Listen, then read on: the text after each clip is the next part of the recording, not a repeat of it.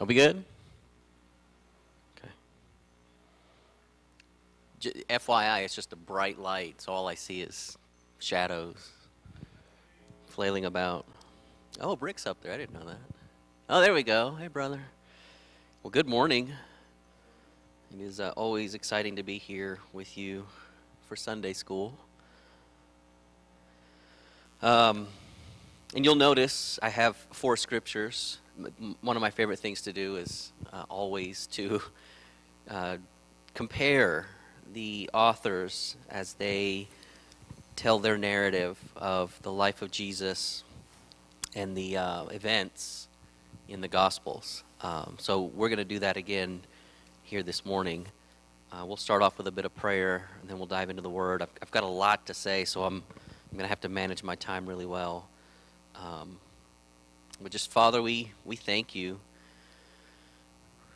We appreciate all the many blessings that you have bestowed upon us as a church, as a network, and we love you.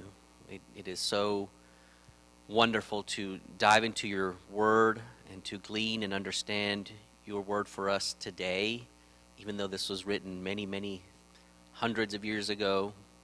Lord, I pray to just open up our hearts and our minds to receive whatever it is that you have for us this morning for Sunday school, today for worship, and in your message.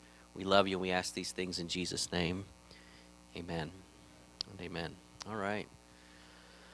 Okay, let's get started. As I was going through my study, I fell upon this narrative, and it is one of the few stories in the Bible, in the Gospels really, where all 4 authors have a take on the events. And one of the things that you always have to do when you read the Bible, not just read it for understanding, but obviously for study as well, is to take into account the author, the audience, the context by which it was written. And so one of the things that I do whenever I study is I try to picture myself there in the room with them. So I'll role play sometimes, and for me, being a visual person, sometimes I'll move about my house trying to emulate whatever it is that happened that day. And so that's why you see me up here walking and moving and shaking around, because that's how I think. And I can see it in my head, and so my body reacts to it. And as I begin walking on water with Jesus, you'll see me take the big steps. Obviously, this story's not about walking on water. We did that one last time. But today, as I was reading this narrative, I began to look at Jesus, the players, who was there, what was going on, and we're going to start with Matthew, go into Mark, John, and then into Luke.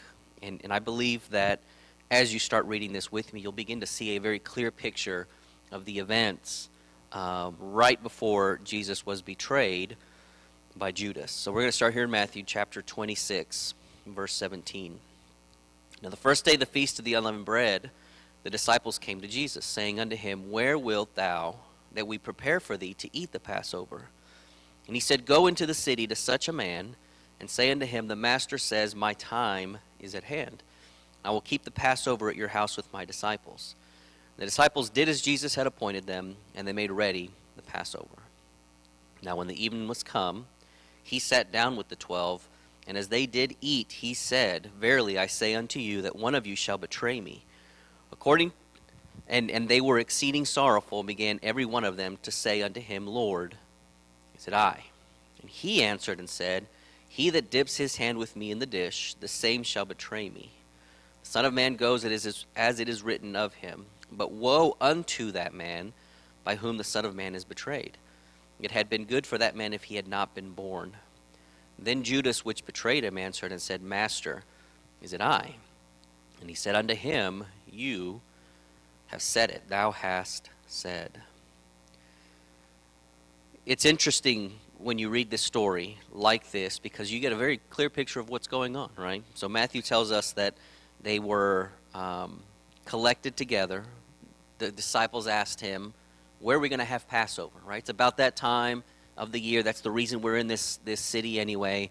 where are we going to host Passover? And Jesus said, here's what's going to happen. You guys are going to go over there. You're going to talk to this guy. This guy's you're going to tell him that Jesus wants to have Passover at his house. He's going to let you in. You're going to prepare everything there, and that's where we're going to have the Passover. Everything happens as he said it. They go, they prepare the place, they sit down, and they begin to eat. As is custom, you've probably seen the pictures, right, of Jesus at the Passover. You see the giant table all spread out. You see his 12 disciples. We understand through history that there was probably more than 12 people there, plus Jesus, obviously. There's wait staff. There's people coming in and out. The master of the house is probably there enjoying supper with them. When you think about 12 people, many of you were here last night as we enjoyed a feast of its own. When you think about 12 people and just the massive amount that represents at one table, you basically see the distance that people are conversing in. When I go to a party, I like to sit near the center of the table. Divide my time between the left and the right. If you are, I'm going to say stuck, if you are stuck at one end of a table, what tends to happen is you speak with the 3 or 4 people around you. Why? Because those are the people that you are able to converse with.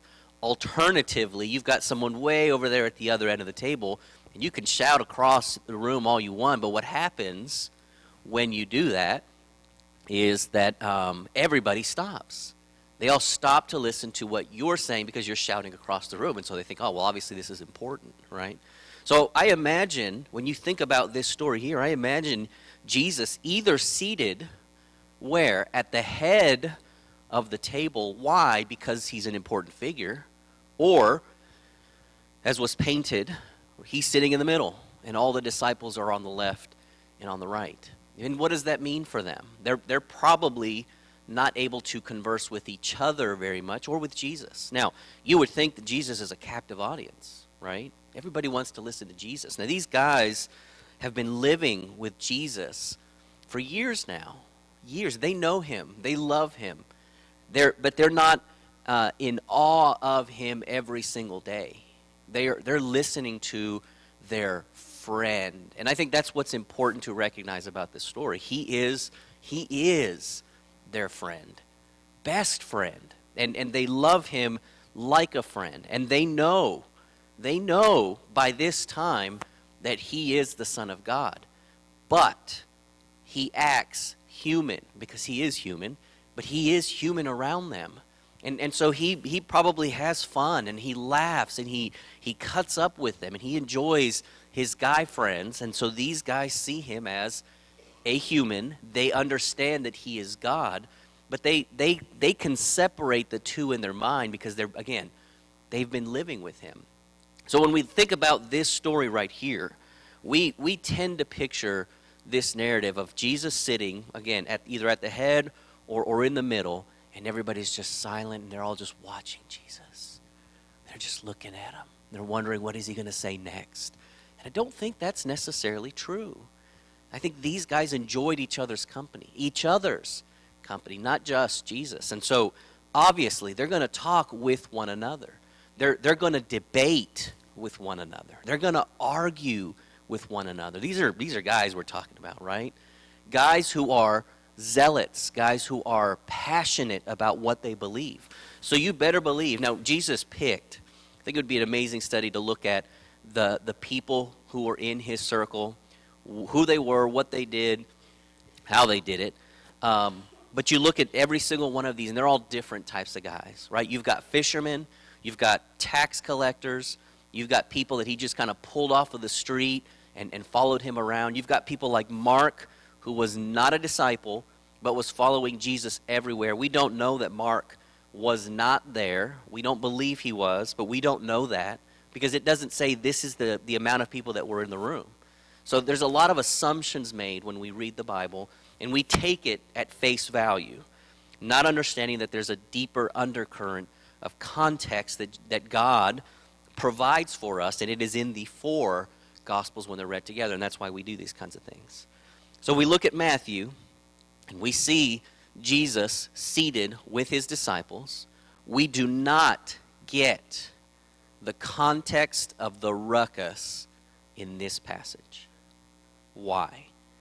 Because Matthew is telling us as Jews, this is who he wrote this book to, he's telling us as Jews that Jesus is the Messiah, so I'm going to represent him as messianic as I can. It's not a failing. It's not a problem. That is just his audience. I'm writing this to very formal Pharisees, Sadducees, Jews, doctors of the law, people who have read the Torah, their Bible, and who are trying to get a picture of who Jesus is. So he's not going to give us a lot of that fluff and that understanding, right? What he's going to give us is this is what happened and why it is historically, spiritually, and culturally significant. That's what Matthew is trying to do for his audience. So when he looks at this, verse 21, and as they did eat, he said, "Verily I say unto you that one of you shall betray me." This implies to me that Jesus has their attention and that they are very sorrowful. And they were exceeding sorrowful and began every one of them to say unto him, "Lord, is it I?" Think about how he said it and what he said. Jesus says, "I say unto you, one of you shall betray me." So picture it in your mind. Jesus is sitting there, head of the table, middle of the table, and he turns to his folks and he says, "One of you shall betray me." "Oh, Lord, no. No, not me. No, there's no way." Think about this too. I think I mentioned this later, but I'm going to say it now. Every single one of them was saying, "Not me, not me, not me." At no point in time, especially in this book of Matthew here, do we ever see any of them say, "Oh yeah, you know who it is? It's that guy over there." Have you ever thought about that? How did they not know that Judas was going to betray Jesus? Think about that. We look at the Bible, and because we've read it, we kind of look at these other passages, because you're reading Matthew, then Mark, then Luke, then John. But you're reading this, and you think, "Oh, I've read Matthew, and now I'm in Mark. I know what happens at the end. Judas betrays him." It's like watching a movie twice. "Oh, I know what's about to happen." How did these guys not know that Judas was going to betray Jesus? How did they not know? Because he didn't show any signs of that. And that's why I'm able to say, when you think about these guys and who they are, I have no doubt in my mind that they debated all the time. And they argued about things, and they say, "Well, look, here's what I think," and they would start talking about their belief system, their argument for why things should be and should not be. These were socio and political zealots who wanted to change the narrative. They wanted to change the government, the establishment. They were tired of this regime, and they wanted a new one to rise up. They all wanted this. And they thought Jesus was going to be the one that brought the new regime. Why did they believe that? Because they were Jews. And the Jewish Bible says that a Messiah will rise up and he will bring in and usher in a new kingdom, right? That's the whole concept of Zion. It's the whole concept of the Messiah, salvation and bringing up a new world order, if you will. So as they are moving about in their daily lives, they're thinking about their perspective and what they want to happen in this kingdom. And what does Jesus do as he walks with them? He begins to change the way that they think. Very slowly, very demonstrably, he changes the way that they view this world. And he says, "Stop thinking about this place as the place that I'm going to change, and start thinking about this place," and I'm pointing to my heart now, "this place that I want to change, and this place, my mind, that I want to change." That is what Jesus came to change. Their hearts, their minds, their spirits, not their physical bodies. And they couldn't wrap their mind around it. It took them forever to finally understand what Jesus was talking about. It took death and resurrection for them to understand what Jesus was talking about. They couldn't get it. So we see here in Matthew, according to Matthew, he has their attention, right? One of you is going to betray me. They were exceedingly sorrowful. They said, "Lord, is it I?" They asked Jesus, you think about this, one of you is going to betray me. "Oh, Lord, is it me?" "No, Simon, it's not you." "Oh, thank the Lord, it's not me." At that point in time, I have no doubt Simon stopped paying attention. Well, at least it's not me. One of you losers here is going to betray Jesus, but it's not me. And they go down the line, and they say, well, Lord, is it me? Lord, is it me? And there's a joke that goes around. I think I've said it before, but I'm going to say it again. There's a joke that my dad once told me where the disciples are asking Jesus, Lord, is it me? And Simon says, Lord, is it me? And Jesus says, no, it's not you. And so Simon takes his wine, and he says a toast to Jesus, and they all start drinking. And then the next guy, Lord, is it me? No, it's not me. A toast to Jesus, they all start drinking. And by the time he gets to Judas, he said, Lord, is it me? And Jesus says, yes, Judas, it's you. And Judas says, oh, he's drunk. We've all been drinking. I know, funny joke. This is the situation we're in, though. Nobody wants to betray Jesus. I mean, you think about that. Who wants to betray the guy that's out here healing people, touching them, bringing them back to life? Who wants to do that? Nobody does. So you can hear and feel the palpability of them getting this weight lifted off, because Jesus sees things. They've seen him see things that have not yet happened. So obviously they take him at his word when he says, one of you is going to betray me. And they think, well, man, maybe he knows something that I don't know. Well, obviously he does, but what is it that he knows that I don't know? No, Simon, it's not you. Oh, whew, good. I can go on with oh my gosh, I'm thinking about all the bad things that I've ever done in my life, and how I had thoughts of revolution, and how he keeps trying to change my mind, and now he's saying it's not me, which is great. What is he not doing right now?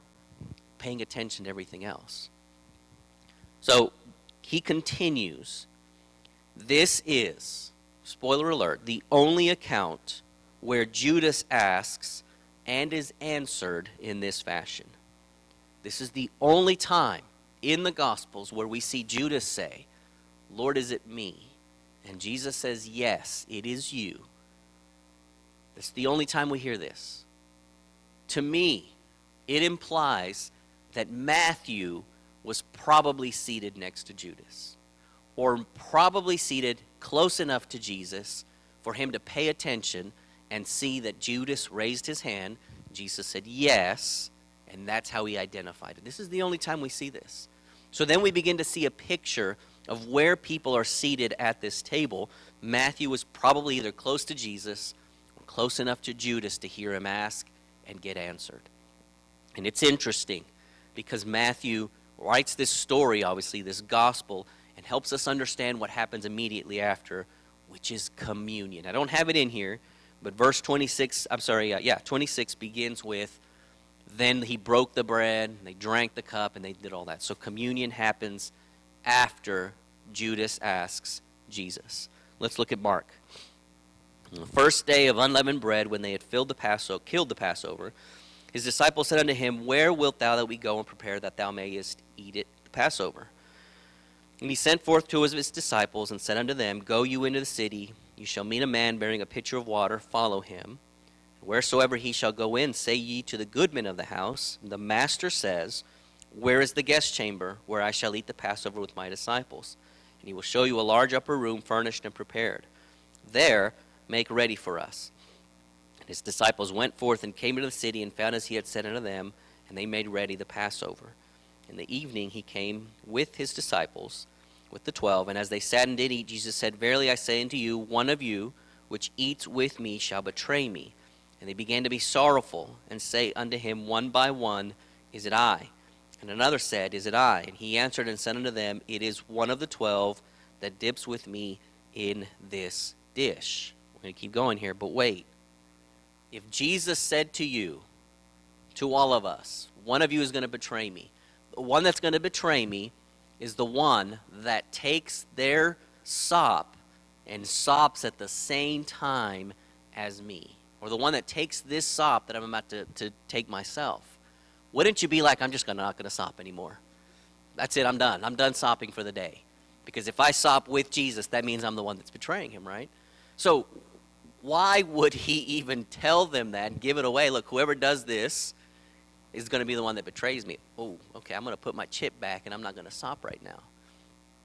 So we keep going. The Son of Man indeed goes, as it is written of him, but woe to that man by whom the Son of Man is betrayed. good were it for that man if he had never been born. This is interesting. We don't obviously see this in Matthew. Mark is talking, obviously the voice of Jesus here, the Son of Man indeed goes, it is written of him.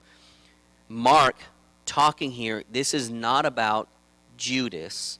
It's about his identification, about the sacrifice, about the forethought that Jesus had for the sacrifice of man.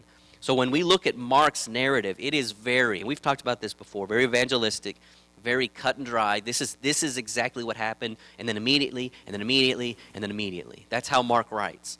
So he's writing this, and he's telling them this is what happened. He said someone's going to betray him. He said how it was going to be identified, and then he goes, and then he kind of gives a remark about Judas, and then he goes straight into communion, and then they go unto the garden. That's what happens next after this narrative. So not a lot to speak here about Mark, very close to what Matthew wrote, but you can see it's just a straight narrative. They're sitting down, they're eating, they identify. All the things I said about Matthew we could say about Mark here, but I find it interesting that he tells them, whoever dips with me is going to be the one that betrays me. And I don't think that he really meant if we dip at the same time, that's going to be the one that betrays me, because that would be weird. Just don't dip with him. What I believe he was saying was, this sop that I take, I'm going to identify you by handing it to you. I'm going to give it to you. And I think this is important because of what we read next. John chapter 13. When Jesus had thus said, he was troubled in spirit and testified and said, verily, verily, I say unto you, that one of you shall betray me. Then the disciples looked one on another, doubting of whom he spoke. Listen to that. Doubting of whom he spoke. I said it earlier. They didn't know it was Judas. How do you not know? I've read the book, and I could clearly see that it was going to be Judas. But I've read till the end. They're living this thing, right? They believe Judas is one of the guys. He's part of it. He's just as much a zealot as any other guy there. They all want social and political upheaval. They want Jesus to take over. They want his armies to rise up. They believe, some of them more than others, that they are gaining converts in order to overthrow the government. You see Jesus giving slaps in the face to the government as he does things. And by government, I really mean the Sanhedrin, the Pharisees, the Sadducees, the doctors of the law, the people who are in charge from a religious perspective. You see him countermanding them all the time. Jesus, I was going to pick this story as well. It's a great story. Jesus there on a Sunday, on the Sabbath day, goes up to a man. He goes up to the religious leaders, and he says, what's better, guys?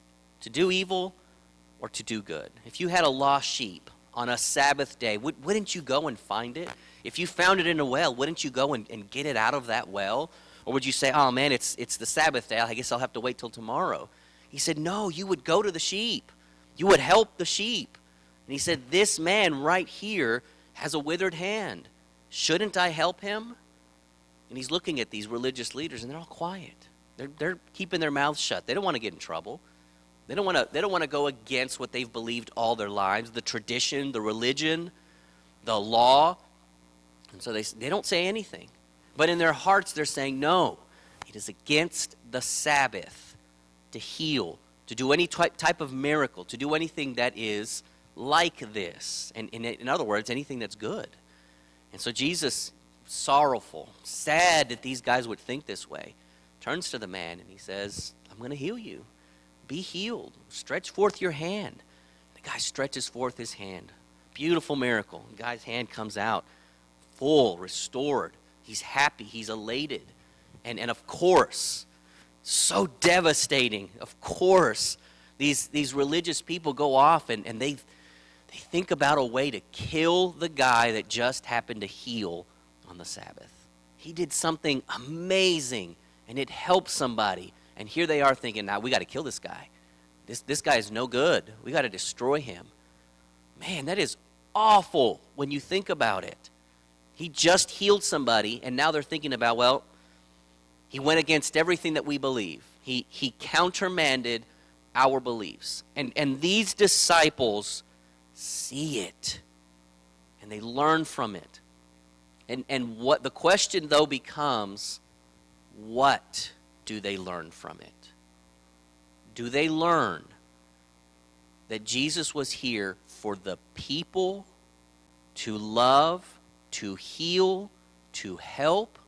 Or do they believe that Jesus is countermanding the government? Those are two different perspectives, but taken out of the exact same situation. He stuck it to the man. That's what Jesus was here for, to stick it to the man. He was going against all of the politics and society, and he was uprooting all these things. No. If you look at what Jesus really was doing, he was loving and helping people. But depending on which disciple you talk to, that perspective changes. It flips around. They had debates among themselves. They argued about things. I believe that the government should be this and that, and no more taxes. Some probably had a more democratic mindset, some a more Republican mindset, some were independents, some were all for green energy, some were for drilling oil. I mean, they were varied people. They believed all sorts of things. Jesus brought these varied people together under one roof, and he said, we're going to accomplish great things for the kingdom of God. And their interpretation of what that meant was very different from person to person. So when you see this narrative here, when you see that the disciples looked at one another and said, wait a minute, which one of these guys is gonna betray Jesus? How did they not see? Because Judas was one of them. Now, 23, there was leaning on Jesus' bosom one of his disciples whom Jesus loved, John. Simon Peter therefore beckoned to him that he should ask who it should be of whom he spoke. He then, lying on Jesus' breast, said unto him, Lord, who is it? And Jesus answered, He it is to whom I shall give a sop. Not who dips at the same time as I do, but who I will give this to when I have dipped it. And when he had dipped the sop, he gave it to Judas Iscariot, the son of Simon. And after the sop, Satan entered into him. Interesting. So Jesus dips. So Simon Peter says, John, figure it out. Find out who it is. Remember the table? Long table, right? Give me some room, some elbow room. So a little bit of space. Simon leans over, or maybe even comes over, depending on where he's seated, he comes over to John. He says, hey, John, when you get a minute, see if you can find out who it is that's going to betray him. Ask Jesus. You're close to him. Figure it out. Walks away. John, laying there, thinks about it. He's not going to turn around immediately and do it. He probably waited a little while. Simon Peter probably walked away, or if he was there sitting next to him, he's probably having his own conversation. So he's sitting there. John turns over to Jesus, lays his head on his buddy because he loves him so much, and he says, hey, Jesus, who is it? Who is it that is going to betray you? And Jesus says, I'm going to take this bread, and I'm going to dip it, and I'm going to hand it to somebody. The person who I hand this to will be the one that betrays me. At this point in time, man, his eyes are perked open. John is now paying attention. Okay, who's he going to give it to? Man, I hope he doesn't give it to me.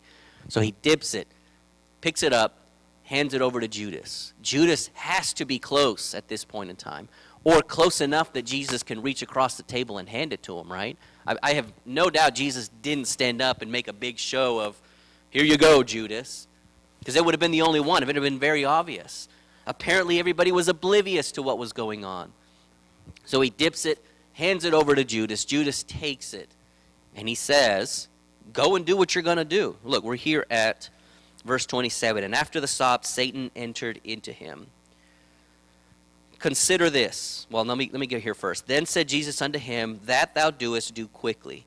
No man at the table knew for what intent he spoke this unto him. For some of them thought because Judas had the bag, He was the treasurer, that Jesus had said unto him, buy those things that we need for the feast, that he should give him something to the poor.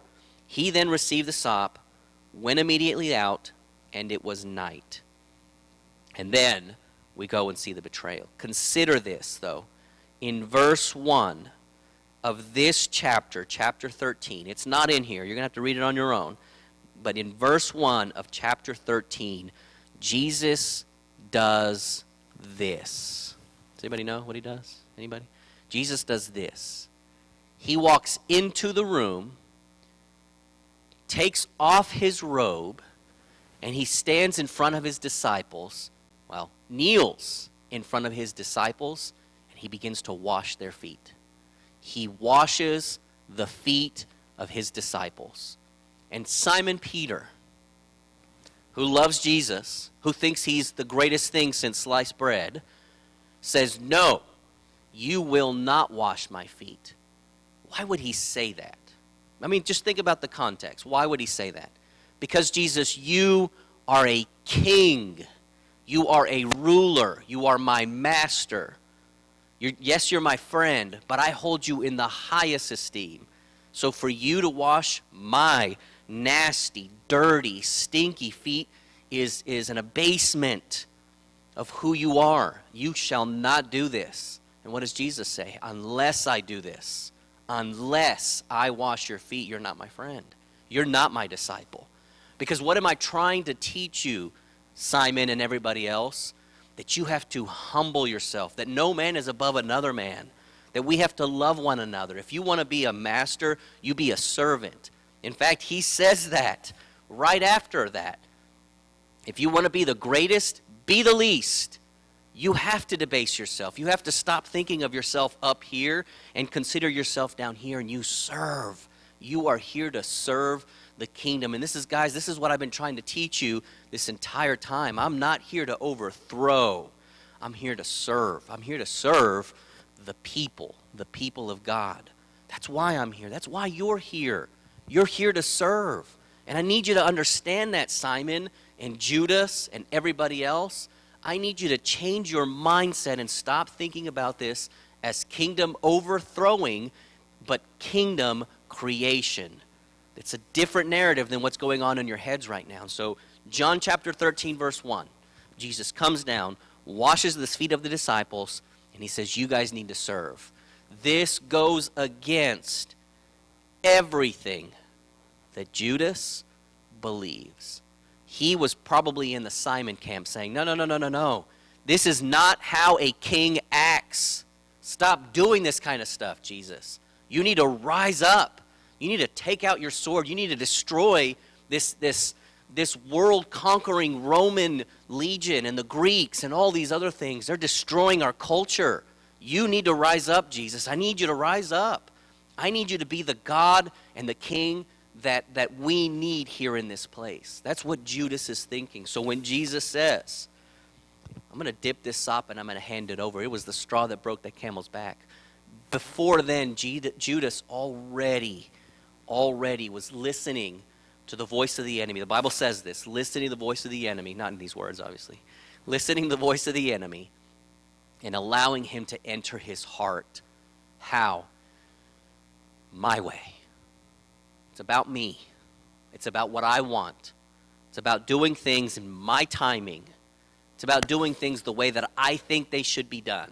That is how Satan enters into us, but enters into Judas. And so when Jesus hands him this sop, when he says, look, I know it's you. I know you've already been thinking these things. Judas, he lets himself go to it. He's like, you're right. I'm sick of this. You're washing feet. You're talking about being servants. It's not good enough. I'm going to force your hand because I know who you are. That's the weirdest thing about all this. Judas knows who Jesus is. He has seen the miracles. Man, this guy turns water into wine. This guy heals withered, paraplegic people, blind people. He walks on water. You've got to believe, having seen all that Jesus can do anything. Anything. And the way that he talks about knowing the Father and being part of the Father, and Simon Peter acknowledging that he is God, the Son, he's Christ, all these things. Judas knows what Jesus is capable of. Don't you think? Having seen all this, Judas knows. He's not an idiot. He didn't forget the day before. So he sees it, and he says, I'm going to force your hand. If you're not going to be the king that I require you to be, I'm going to make you the king that I require you to be. Because I'm going to put you in a situation where your life is in danger. I'm going to call these Pharisees, these teachers of the law, I'm going to bring them over. And I'm going to have them arrest you. And when they arrest you, guess what? They're going to kill you. And if they kill you, then you can't establish your kingdom here on this earth. And that's not what you want. You want to establish the kingdom, Jesus. So I know that when I do this, they're going to do this, and then you, I know it, you're going to rise up, you're going to call your army, and this is how our revolution begins. Because this army, the army of God, the angels, the powerful, are going to come down, they're going to destroy everything for having touched God's anointed. That's how my revolution, my Judas revolution is going to begin. It's going to begin with a kiss. That is the story of Judas and what he wanted for Jesus to do. We see bits and pieces of this throughout the Gospels. We see here the sop and him entering into, Satan entering into Jesus. John hears only a small part of it, only that Judas will be the one that betrays him. And at this point in time, what we don't see is John jumping up and saying, oh my Jesus, it's going to be Judas, guys. It's going to be Judas. He just said it. He doesn't do that. I think John was blown away. I think everybody thought Judas was one of the good guys. In fact, they probably thought he was one of the great guys because he was always taking care of things with the money. He was always helping out. He was always pushing Jesus to do more, do more, do more. Guys, this is great. Look how great Jesus is doing. We're going against the Sanhedrin. We're going against the Pharisees. Guys, we're winning. I bet he had one of those personalities that made you believe that things were happening, and they were happening fast. Him and Simon Peter, thick as thieves, I'm sure, not friendship-wise, but pushing each other to get more and more and more out of Jesus. Why do I say that? This is why. Luke chapter 22. And when the hour was come, he sat down, and the 12 apostles with him, and he said unto them, with desire I have desired to eat this Passover with you before I suffer. For I say unto you, I will not any more eat thereof until it be fulfilled in the kingdom of God. And he took the cup, and he gave thanks, and he said, take this and divide it amongst yourselves. For I say unto you, I will not drink of the fruit of the vine until the kingdom of God shall come. He took bread, he gave thanks, and he broke it, and gave unto them, saying, this is my body, which is given for you. This do in remembrance of me. Likewise also the cup after supper, saying, this cup is the New Testament in my blood, which is shed for you. So first here in Luke we see communion. Oh, look, it's communion. Communion. Second, conversation. But behold, the hand of him that betrays me is with me on the table. And truly the Son of Man goes as it was determined. But woe unto that man by whom he is betrayed. And they began to inquire among themselves which of them it was that should do this thing. So here we see a fuller picture of the conversation, of the things that are going on. Hey, one of you is going to betray me. Simon Peter turns to Matthew, or he turns to Peter. To James, and he says, "Man, who do you think it is? There's no way that any of us would betray him. I don't know. There's so and so over there, Timothy, doesn't believe as much as everybody else. He's always doubting. So why would he be here? Thomas. I meant Thomas. I'm sorry. Why would Thomas be here if he's always doubting?" So they're having this conversation. They're talking to each other. And they're listening to Jesus, but there's so much noise going around, they're probably not fully paying attention to what he's saying. There was also strife among them. Verse 24, which of them should be accounted the greatest? And he said unto them, the King of the Gentiles exercised lordship over them, and they that exercise authority upon them are called benefactors.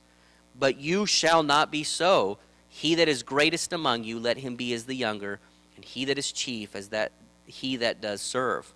For whether is greater, he that sitteth at meat, or he that serves? Is not he that sitteth at meat? But I am among you as he that serves. You are they which have continued with me in my temptations, and I appoint unto you a kingdom, as my Father has appointed unto me, that you may eat and drink at my table in my kingdom, and sit on thrones judging the 12 tribes of Israel. Look at the language here.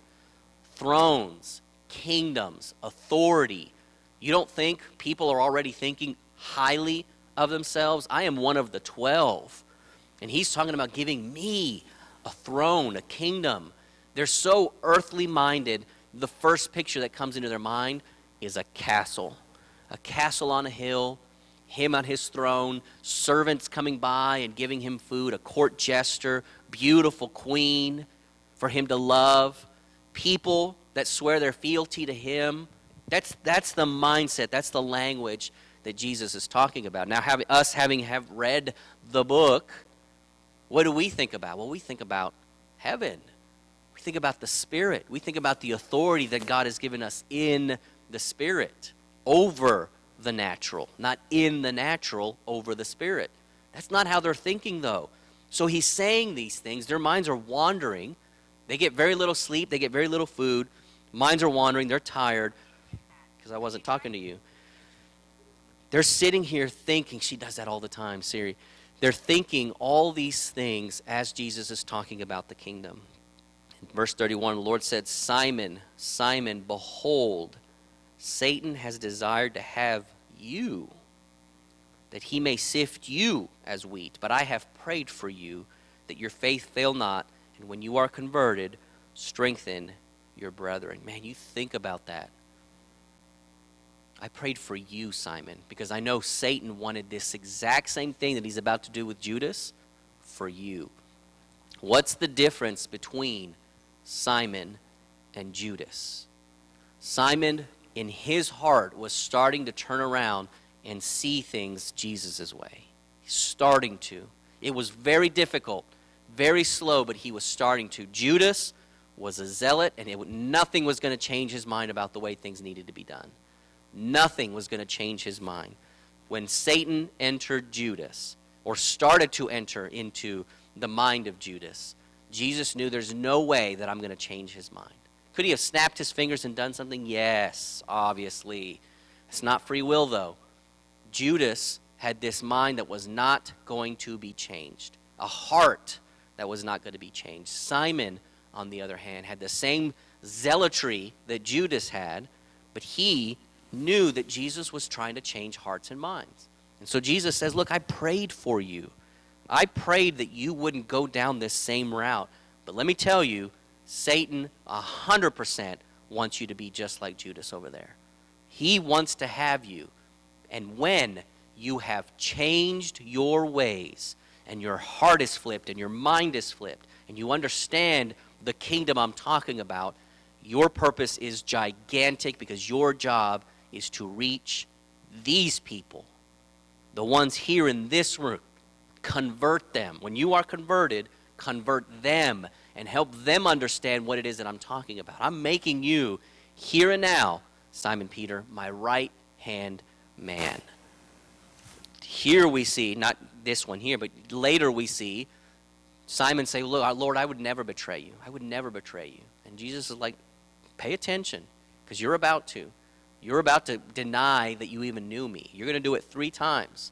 Then the cock is going to crow, and then you're going to know Jesus was right. These guys were zealots. They wanted to destroy the establishment. At this point in time, Jesus says all these things, and then they go, in Luke, the rest of the passages, goes to the garden, and this is when Peter says, I won't deny you. It is interesting to me to see the narrative of the Last Supper and how, not different, but how varied the account is based on who is saying it.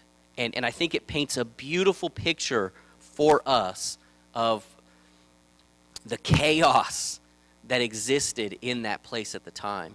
Because again, we see, I believe it was Michelangelo who painted that painting, right, of Jesus in the middle, the Last Supper. They're at the table, and they're all just kind of sitting there paying attention, and they're looking at it, at Jesus, and just raptured, listening to what he's saying. And that's just, to me, that's not reality. I mean, you look at last night, and again, many of you were here, and the party that we had, the rave that it was last night, and just how much chaos there is at a party. You talk to people that you like, you tolerate people that you don't like, you're walking around making sure that you don't let anybody feel like you don't like them. Not that I do this. You talk to them, you make them feel comfortable, you make them feel happy, right? You are there to enjoy the party, but you're also there to enjoy your friends, people that you haven't seen in a while. You hug them, you say hello, but you can't stay with one individual, so you hop around and you talk. These guys are with each other all the time. This is one of the few times that they get to just rest. Have you ever thought about how you choose where you're going to sit at a party? It's kind of strategic when you think about it. You want to be in a place where you can talk to people you like and enjoy. Sometimes you pick places where you're meeting with someone that you haven't spoken with in a while, but whose company you really enjoy. Some people, depending on whether they're introverts or extroverts, like to sit with very, very close family or friends. They'll sequester themselves. Sometimes they put themselves in a place of prominence. They like to be seen. Some people like to put themselves in the back of the room. They don't like to be seen. We don't think about these things strategically necessarily, but we all do them out of habit, out of just happenstance many times. These guys were guys.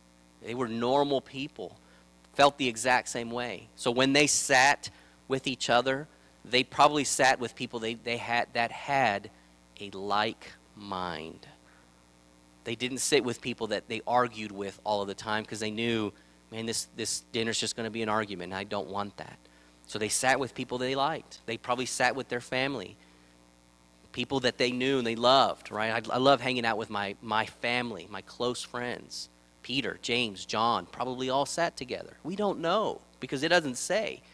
But when you look at how these four stories are laid out like this, you can kind of start getting a picture of where people are, who's doing what, and what are they saying. So as I finish all of these things, many out there look at these stories and say, look at the disparity.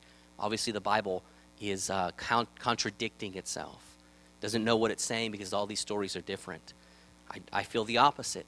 Look at how different these four stories are. Because two people were actually there. Two people heard it secondhand. One heard it third hand, actually.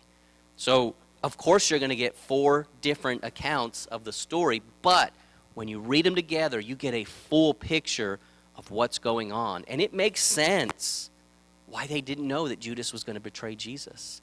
It makes sense. They just couldn't see it because they felt the same way. And now that when you think about Jesus dying, when he died, how scared they were. Why were they scared? Obviously, we weren't scared because we read the back of the book. They didn't have a book to read. So they're scared because they're thinking, wait a minute.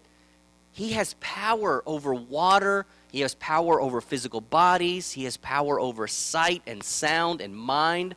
And now he's dead. Everybody, he's dead. They're freaking out. They're freaking out that this could even happen, that someone could betray. How can you betray Jesus? Jesus can snap his fingers and things happen. How can anybody betray him? Not from a mindset perspective, but from a physical perspective. You can't get a jump on him. He knows what you're going to do before you're going to do it. There's no way that Jesus would let himself be betrayed. So when he died, man, it blew their minds. What it took was him coming back to life for them to recognize this is not about the physical. I was so wrong about what's going on. This is about the spiritual, our hearts, our minds, and that is what converts Simon Peter. That is why when they're in the upper room, they're waiting. They finally get it. It's time for us to step back, stop thinking about the uprising, and start thinking about the inner uprising, waiting on the Lord, seeing what's going to happen. Boom! The fire of God falls, a voice, the sound of a rushing mighty wind. The Spirit of God comes upon them. They begin to speak in tongues, and Peter gets it. Finally gets it. And he begins to prophesy. He speaks in tongues. He begins to preach, and then you see him truly rise up into his purpose after the death of Jesus. And this is what Jesus was talking about when he says, and when you are converted, you get the rest of these guys in line and what needs to happen. And he becomes that pillar of the church. We wouldn't have seen that unless we saw the full picture of what's going on. So, Father, thank you for this time, this revelation, this story. I thank you for the fullness of your word and just the pictures that you provide for us to understand our life and what we need to do about the kingdom that you have given us, Lord. That it's not about the physical, it's about the spiritual, it's about people, it's not about religion, it's not about law, it's about knowing and following you. We thank you for that. We love you. In Jesus' name, amen. Amen. Well, God bless you. Thank you. I guess I'll pause here if there's any questions, comments, insightful observations.